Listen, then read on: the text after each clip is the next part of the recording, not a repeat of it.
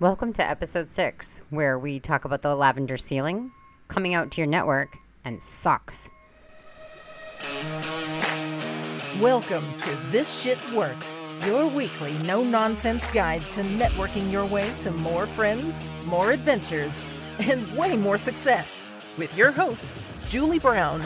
Here we go.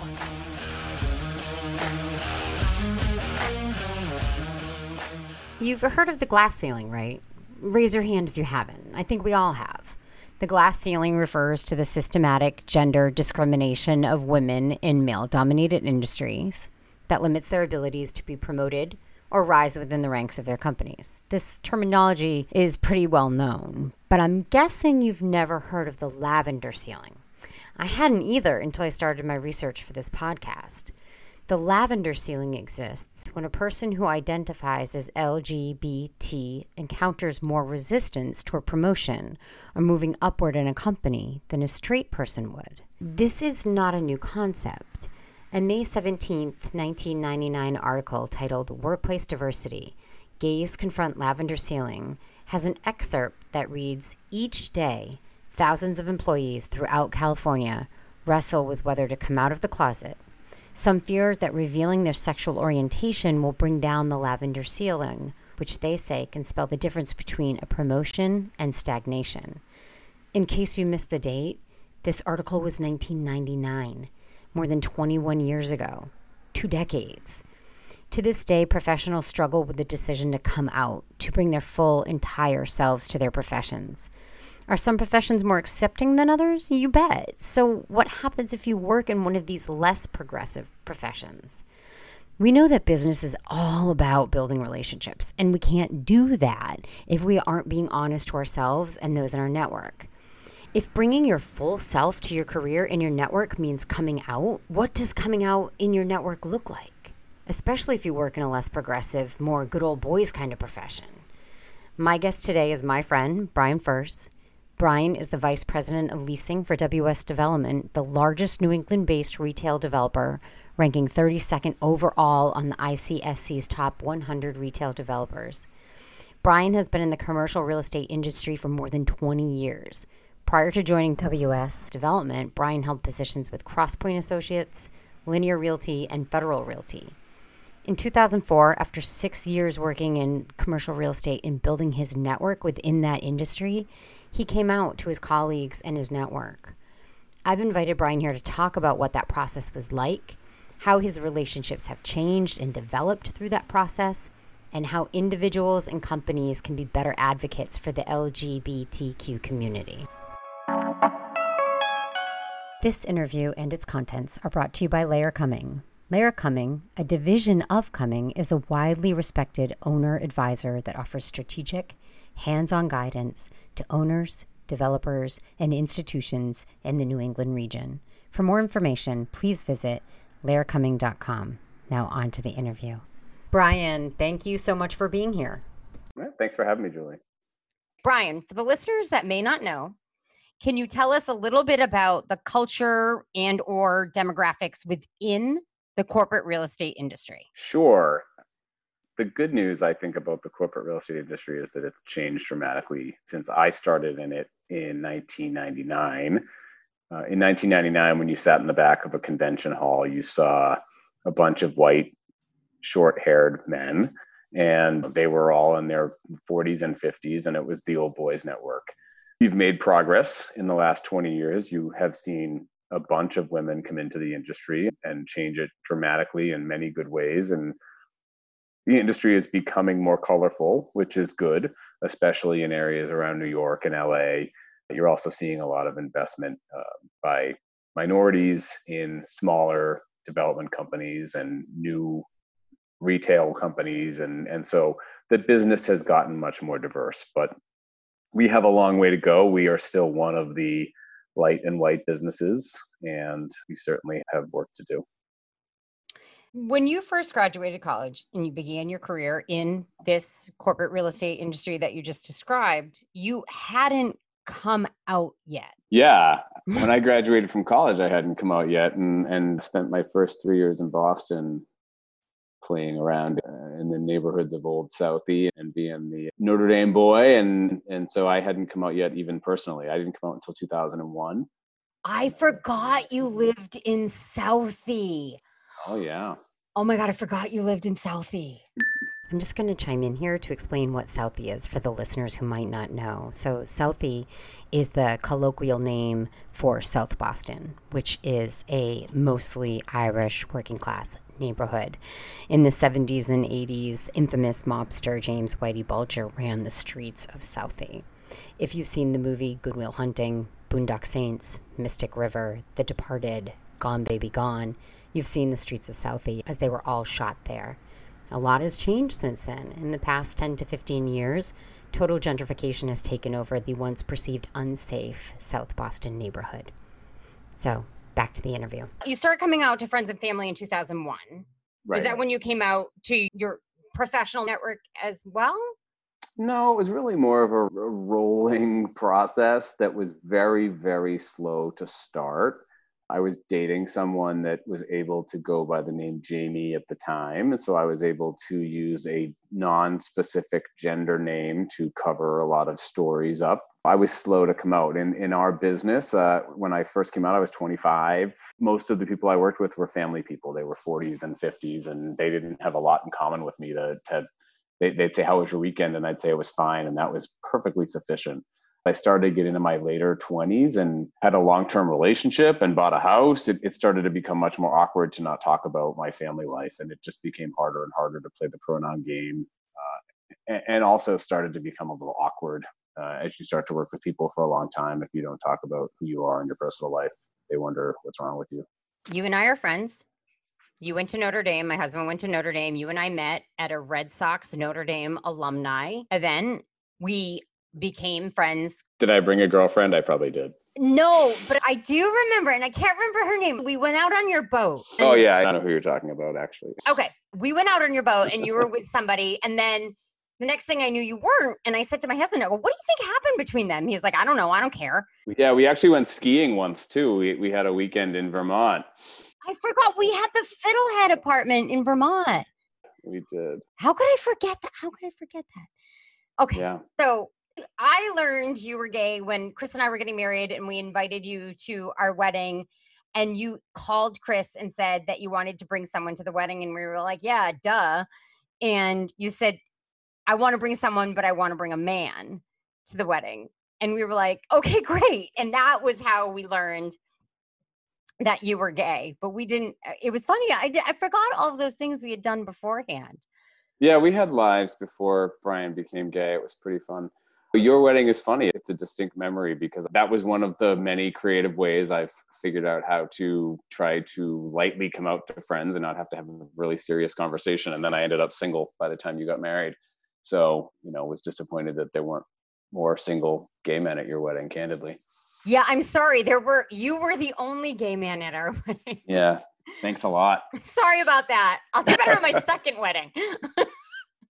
No, neither one of us need one of those, please. I think when people hear so-and-so came out, they think it's a one-time event, and it's not. It's an event that happens over and over and over again because you have to come out to a number of different people. What was it like coming out to your professional network and your colleagues? I think what's really interesting about the GLBT community is we're really an invisible minority. So if you're Black, if you're a woman, it's generally pretty obvious when you walk in the room that you're not like everybody else. When you're gay or lesbian or bi or transgender, when you walk in the room, it's not immediately apparent to everybody that you're a member of a minority community. As a result, they make certain assumptions about you, and you have to make a decision at that point about whether you're going to allow that to stand and be part of the normal club, or if you're going to correct the record. The challenge is that even as you get more and more comfortable with correcting the record, you have to do it. And so whether it's you're walking into a new job or you're meeting a new client or you're talking to a colleague in a more in-depth way than you have in the past, you find yourself in situations sometimes every day where you have to integrate into a conversation some tidbit that it's either a direct statement of I'm gay, or you're trying to figure out a way to use the word partner or husband or some way infer into a conversation so that everybody in the room, okay, now we know, good, we've got it. But you've got to do it over and over and over again. And it's not something that ever stops. You have to do it forever. Which I am making an assumption that that can be exhausting. It can be exhausting. It can be, it's certainly not the same as giving someone your professional background in an introduction setting. I think it does get easier with time, and certainly society has made it easier and easier to do it. So exhausting might be too strong of a word, but it's a source of anxiety, and you never know exactly how someone's going to respond. There have been isolated cases where people have, as a result of me setting the record straight, treated me differently after the fact. So that was going to be my next question. As you were doing this rolling, coming out to people in your network professionally, did you have any negative reaction? Yeah, I haven't had an overt reaction. No one's flipped over a table and stormed out of the room or anything. But I've had people have a dramatic pause that went on for too long. I've had people that have suddenly stopped returning phone calls. That's been very limited. And I actually find those people fascinating, that my sexual preference would allow them to choose to not make money.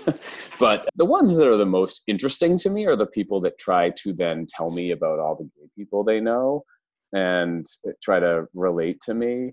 Probably one of the hardest situations I've had was one of my bosses, who I had to work with every day and who I'd worked with for many years. When I told him, his immediate reaction was to tell me that he thought my life and my career were going to be really hard. And I found that fascinating. I'm not sure what his context was.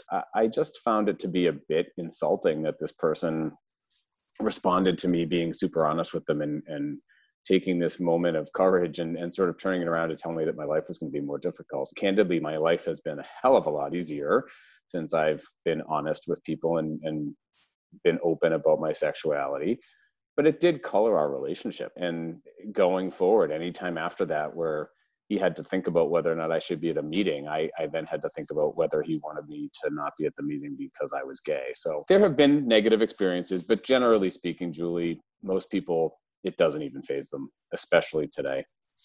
If those were your negative experiences, tell me about some really positive experiences where your relationships were strengthened because you are now living your authentic, honest life. My favorite story about that has to be an ICSC, or International Council of Shopping Centers, Next Gen event. So a bunch of 30-somethings hanging out, drinking after work.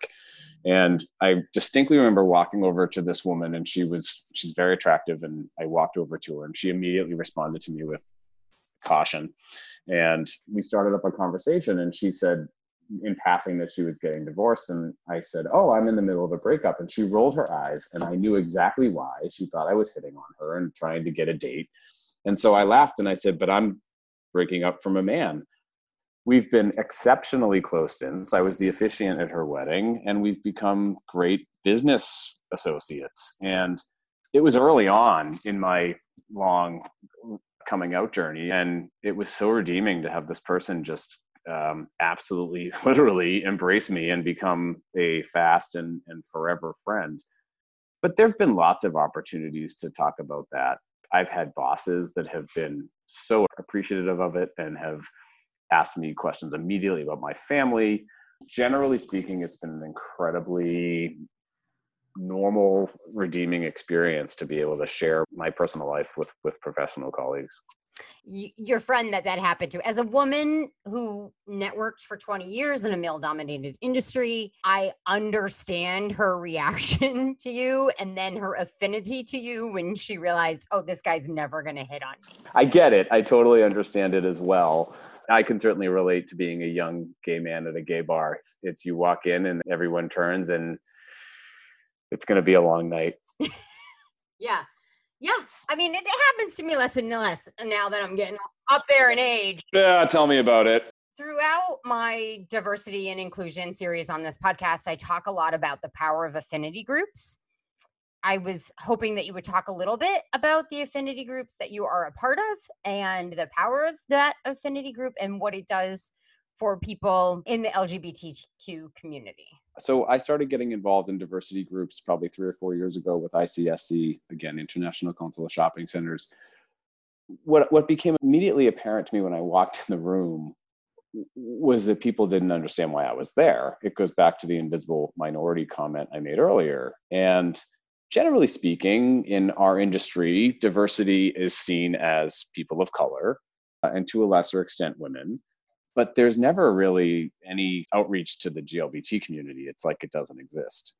And while we all need to be working together as subsets of a minority group to improve the general diversity in our industry, I think it's really important for us all to have places to go that allow us to be with people that are like us because of who we choose to love or because of what gender we are or what the color of our skin is, because it's just a safe environment. And there are experiences that we all have that no one else could ever understand. And to have people that you work with and that have walked your path is really, really powerful when you're having a tough day or something. I found that in a group called GREG in New York, and it stands for Gay Real Estate Group. And I was working in New York a lot for Federal Realty. I had a hotel that was my second home in Long Island. And I heard about this group, and it was a super elite group that had been around since the late 80s. There were only 150 members each year. You have to apply, you have to go to an interview, you have to pay a membership fee. But it's a super safe space. And these are people that are super powerful, all CEOs, CFOs, senior vice presidents of huge commercial real estate companies that have nowhere else to really or in the past at least, had nowhere else to just be themselves. And it's not a place you go to do business or to do deals. You go to meet people that are like you, build professional friendships, and ultimately that likely leads to deal sheet and to new business. But it's really just a safe space to go and be yourself amidst people that do what you do for a living.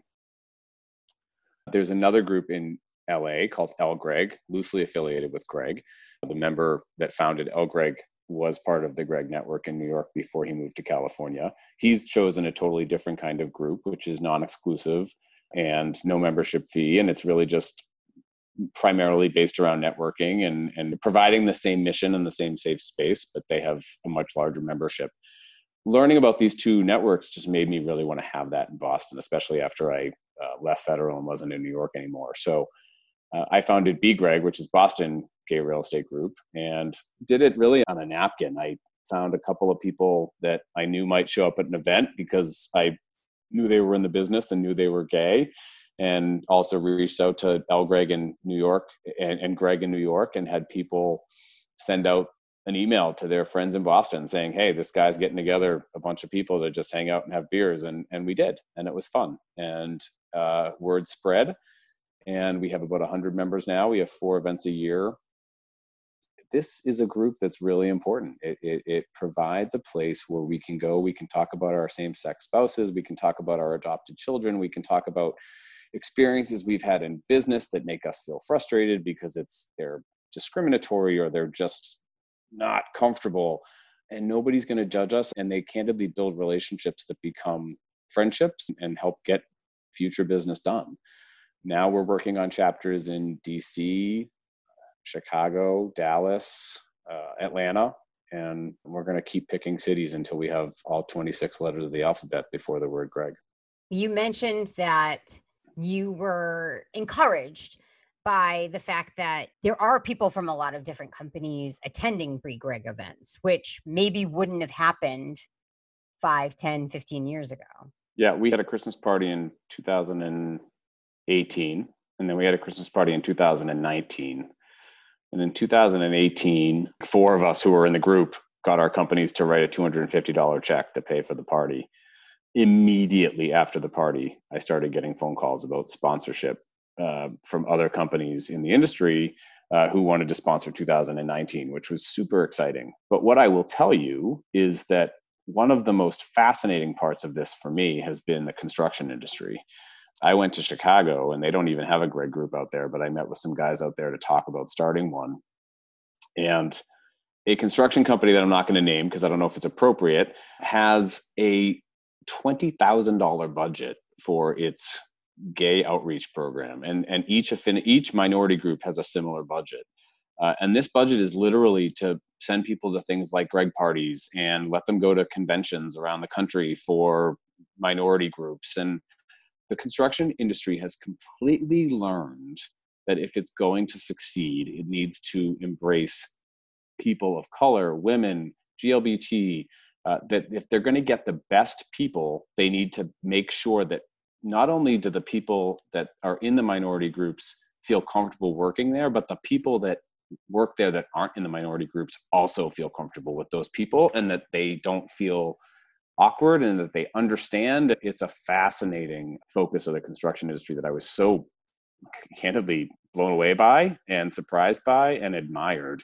And I hope that other parts of our business, whether it's brokerage firms or development companies or whatever it might be, take a lesson from that because it was really quite admirable.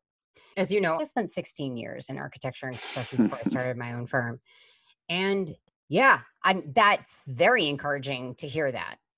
Construction companies are built upon the laborers and the supers who are in the field, and those are generally minority groups that are in the field. So it's good to see that they're embracing and investing in those groups. And also teaching their existing employees how to interact with them. That sounds inappropriate, candidly. It sounds remedial. Yeah, that's right. That's a better word. It sounds remedial to have a company teaching their own employees how to behave around other minority groups. But why not? Right. When I first asked you to be a guest on the podcast, you mentioned that you wanted to get across 3 points. And so those were 1, follow through and persistence. 2, the power of courage. And 3, the power of change. So let's talk about those 3 things, starting with the power of follow through and persistence. So follow through and persistence feels like an obvious one. But that being said, I think it's really important, not only in new business, but also in building your network. And the most obvious example I have of that is from my personal life and not my professional life. And I call this story how I got a first date with the dude I married. I met my now husband at a party that was hosted at his house. I was invited because of a mutual friend who was attending the party. So our networks brought us together.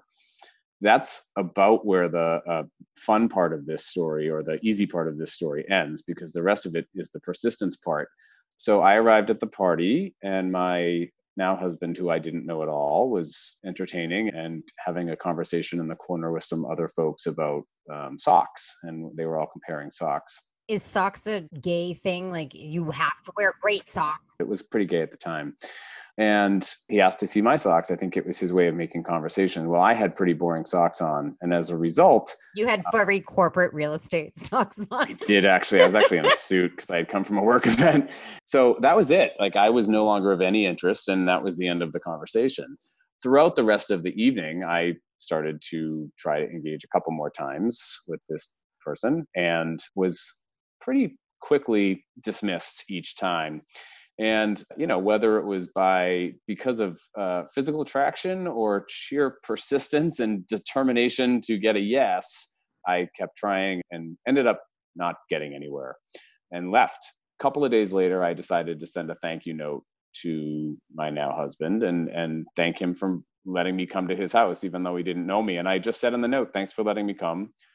I had a good time. I hope to see you again. And if I do, I will wear better socks. And 3 years after that, and 11 years ago this week, we gave away socks at our wedding. I remember your wedding. It was beautiful. It was the first same-sex marriage at the Boston Public Library. That's right. It was a great party. But we also gave out socks, and it was a testament to persistence. And it relates to professional networks because there are going to be many people in your career, whether it's someone that you're trying to get to know because you want them to be a mentor, or it's someone that you're trying to get as a new client, who are not going to take your call, who are not going to spend any time talking to you at a party. And rather than just continuing to ring the phone, get creative. Send them a note, send them a 6-pack of beer in the mail, send them an edible arrangements, whatever it takes to get them to call you back. Even if they call you back and tell you that they're allergic to strawberries, they called you and you're on the phone now. I think it's very hard to ignore that kind of effort. Absolutely. 100%. And especially if you do it really well. And it's surprisingly easy to figure out people these days, whether it's through getting into their Facebook page or going on to LinkedIn. It doesn't take much to figure out a couple of things that this person finds interesting.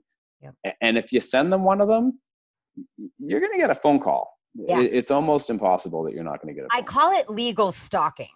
Listen, if you do not mark your Facebook page as private or your Instagram feed as private, or if you put things in your company bio that I can find, that's fair game to me and I'm going to use it. 100%. Yeah. So that's persistence. And it's, look, again, it seems obvious, but the key to persistence is not being mundane and boring in how you do it.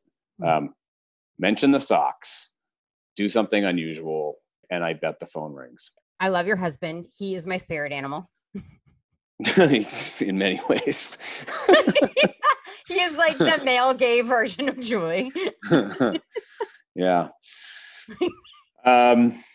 Power of courage. I think I addressed this a little bit ago when you walk up to someone at a party and they think you're hitting on them and you just drop the gay bomb and then you become best friends. But ultimately, just being courageous in not doing the same thing all the time will pay dividends. If you go to a networking event and you speak to the same 5 people every time, you're doing it wrong. You're not being brave and you're wasting your money. Go walk over and say hello to somebody that's standing by themselves. Or if you're really brave, walk into a circle of people that are talking and meet 4 people at once. The worst thing that can happen is that person will not talk to you. And that is highly unlikely. Most of the time, if you say hello to somebody, they will say hello back, and suddenly you are talking to this person. We as humans need to get over our fear of rejection. It's 100% the human condition to want to be accepted. And yep, when we go to events, we fall into that human condition of what feels normal because we're so afraid of rejection. And I always say to people, go to a networking event and this is your job. Your job is to meet 2 new people. However you do it, your job is to meet 2 brand new people. Because if you go to an event and you talk to only the people you know, why did you go? Are you paying money to go to an event to talk to people you already know? Yep, exactly. Power of change. I think if you're not changing, then you're staying the same. You're doing it wrong, right? You're boring. You're static. All the words to describe not changing are really not words you want to be affiliated with. Right. I've made major changes in my career twice. I've made lots of crazy changes in my personal life, but I'm not going to get into those here. But certainly, I've made 2 major changes in my professional life that were terrifying and extraordinarily profitable. And both involved a career change. And both were because I decided that I was not happy doing what I was doing, that I was bored, that I was not having an impact. And so I changed, and it was expensive at the time and incredibly rewarding and valuable in the long run. And I'm still changing, whether it's starting BGreg or raising my hand to do something that isn't in my job description. If you're not waking up every morning and saying, I am excited to do something today that I am going to do, it's going to be a long road. It's going to be a long career. Before we end our conversation, I would like to leave the audience, the listeners, with some actionable steps that they can take, whether it's for themselves or for the companies that they work in, on how we can be better advocates for the LGBTQ community or just better advocates for diversity. Yeah, and I'd leave a call to action for both. And I'm glad you phrased it that way, Julie. For diversity in general, all of us should be waking up every day and trying to make the best decisions we can make for our business, for our families, whatever it is that we have to decide that morning or that afternoon. If we're living in an environment where everybody's the same and it's a homogenous place every single day, the decisions we are making are bad decisions. If you are a retail business, if you are an owner of an office property, if you're designing buildings and you're designing them in an atmosphere of homogeneity, where the echoes of ideas are all the same. Correct. Then you are doing a poor job and you are leaving money on the table because you are not representing your constituents. The people who are coming to your shopping center are not staying there, or they're not coming back because they don't feel welcome there, or they don't feel safe there, or it doesn't bring them happiness. So we should all be working as hard as we can to make our businesses more diverse. And that's at every level. And I think it starts early. An initiative that I'm seeing that the minority communities make right now is to diversify the C-suite. That is a very important initiative. It is an initiative that will fail if we don't start at the very beginning, because it is very hard to have someone on your board of directors or have someone that's your CFO if they've never done your business before. Right. So it's very hard to make a homogenous business diverse without bringing people up from the ground floor. So hire an intern, be a mentor, hire a minority, do what you can to make our world less the same and more colorful and more diverse. I hate to use the word over and over again, but it's the right word. And you'll make better decisions, you'll make more money, and you'll be happier in the long run with your day-to-day experience and with the outcome. So that's my call to action for diversity. My call to action for the GLBT community is probably a little bit different, because there are lots of things I could tell your listeners to do. The most important one is to just be aware. If you're in your office environment, try not to assume that everybody's straight. Try to be open to the idea that this woman you're sitting next to might have a wife. This man you're sitting next to might have a partner. That this person that's talking about his or her child might have had to adopt them because they're part of a same-sex family and has had a struggle because of that. Just be open to that idea and be aware that that could be happening. I'm not suggesting that you need to change your behavior, but I do think it's important for people to just not assume sameness, because it creates an environment of implied hostility. And it makes us all have to come out every single day. And to use your word, that is exhausting. I've come around to your word. I think I was using anxiety, but it is exhausting to have to walk into every meeting assuming that you're going to have to clear the air at some point. I think that's great. I think all of that's great. Brian, thank you so much. See you later. Even though Brian and I have been friends for 20 years, I learned a lot in our conversation. I learned that in our society, many people assume that everyone is heterosexual, and that the term coming out refers to the lifelong process of the development of a positive gay, lesbian, bisexual, or transgender identity. The process allows them to live more honest lives and develop more genuine relationships with others. Brian is a role model for others in the corporate real estate industry and business in general. And like Brian said, we should all be working as hard as we can to make our businesses more diverse at every level, from entry-level positions through the C-suite. Brian and I both love big, bold red wines. So during our interview, we were both enjoying large glasses of wine. Mine was the Cabernet Sauvignon from Dow Vineyards in Paso Robles. Dow is the vision and dream of two brothers who grew up in Beirut and moved to America in the early 80s to pursue the American dream. After attending college, starting their own company, taking that company public and selling it, the brothers purchased land in the hills of the Adelaide district in Paso Robles. It is the highest winery on the central coast of California with breathtaking views. I know because I've had the pleasure of visiting there a number of times. What you didn't hear in the podcast is that Brian and I were talking for about 30 minutes when I realized that our session wasn't recording, meaning we were going to have to do it all over again. So we ended up drinking way more wine than we thought we were going to, but it was great. Spending that extra time together, drinking wine, remembering Southie and skiing and all the things we did 20 years ago that the passage of time had almost made me forget. There are a number of lessons hidden within my interview with Brian, not the least of which is that there is a space in business and in friendships for all of our differences, and our uniqueness is what makes us special. Until next week, guys, cheers. Hey, thanks for taking the time to listen. Be sure to subscribe to the podcast so you never miss a tip. And remember, you can unapologetically be who you authentically are and still be wildly successful. That's a fact.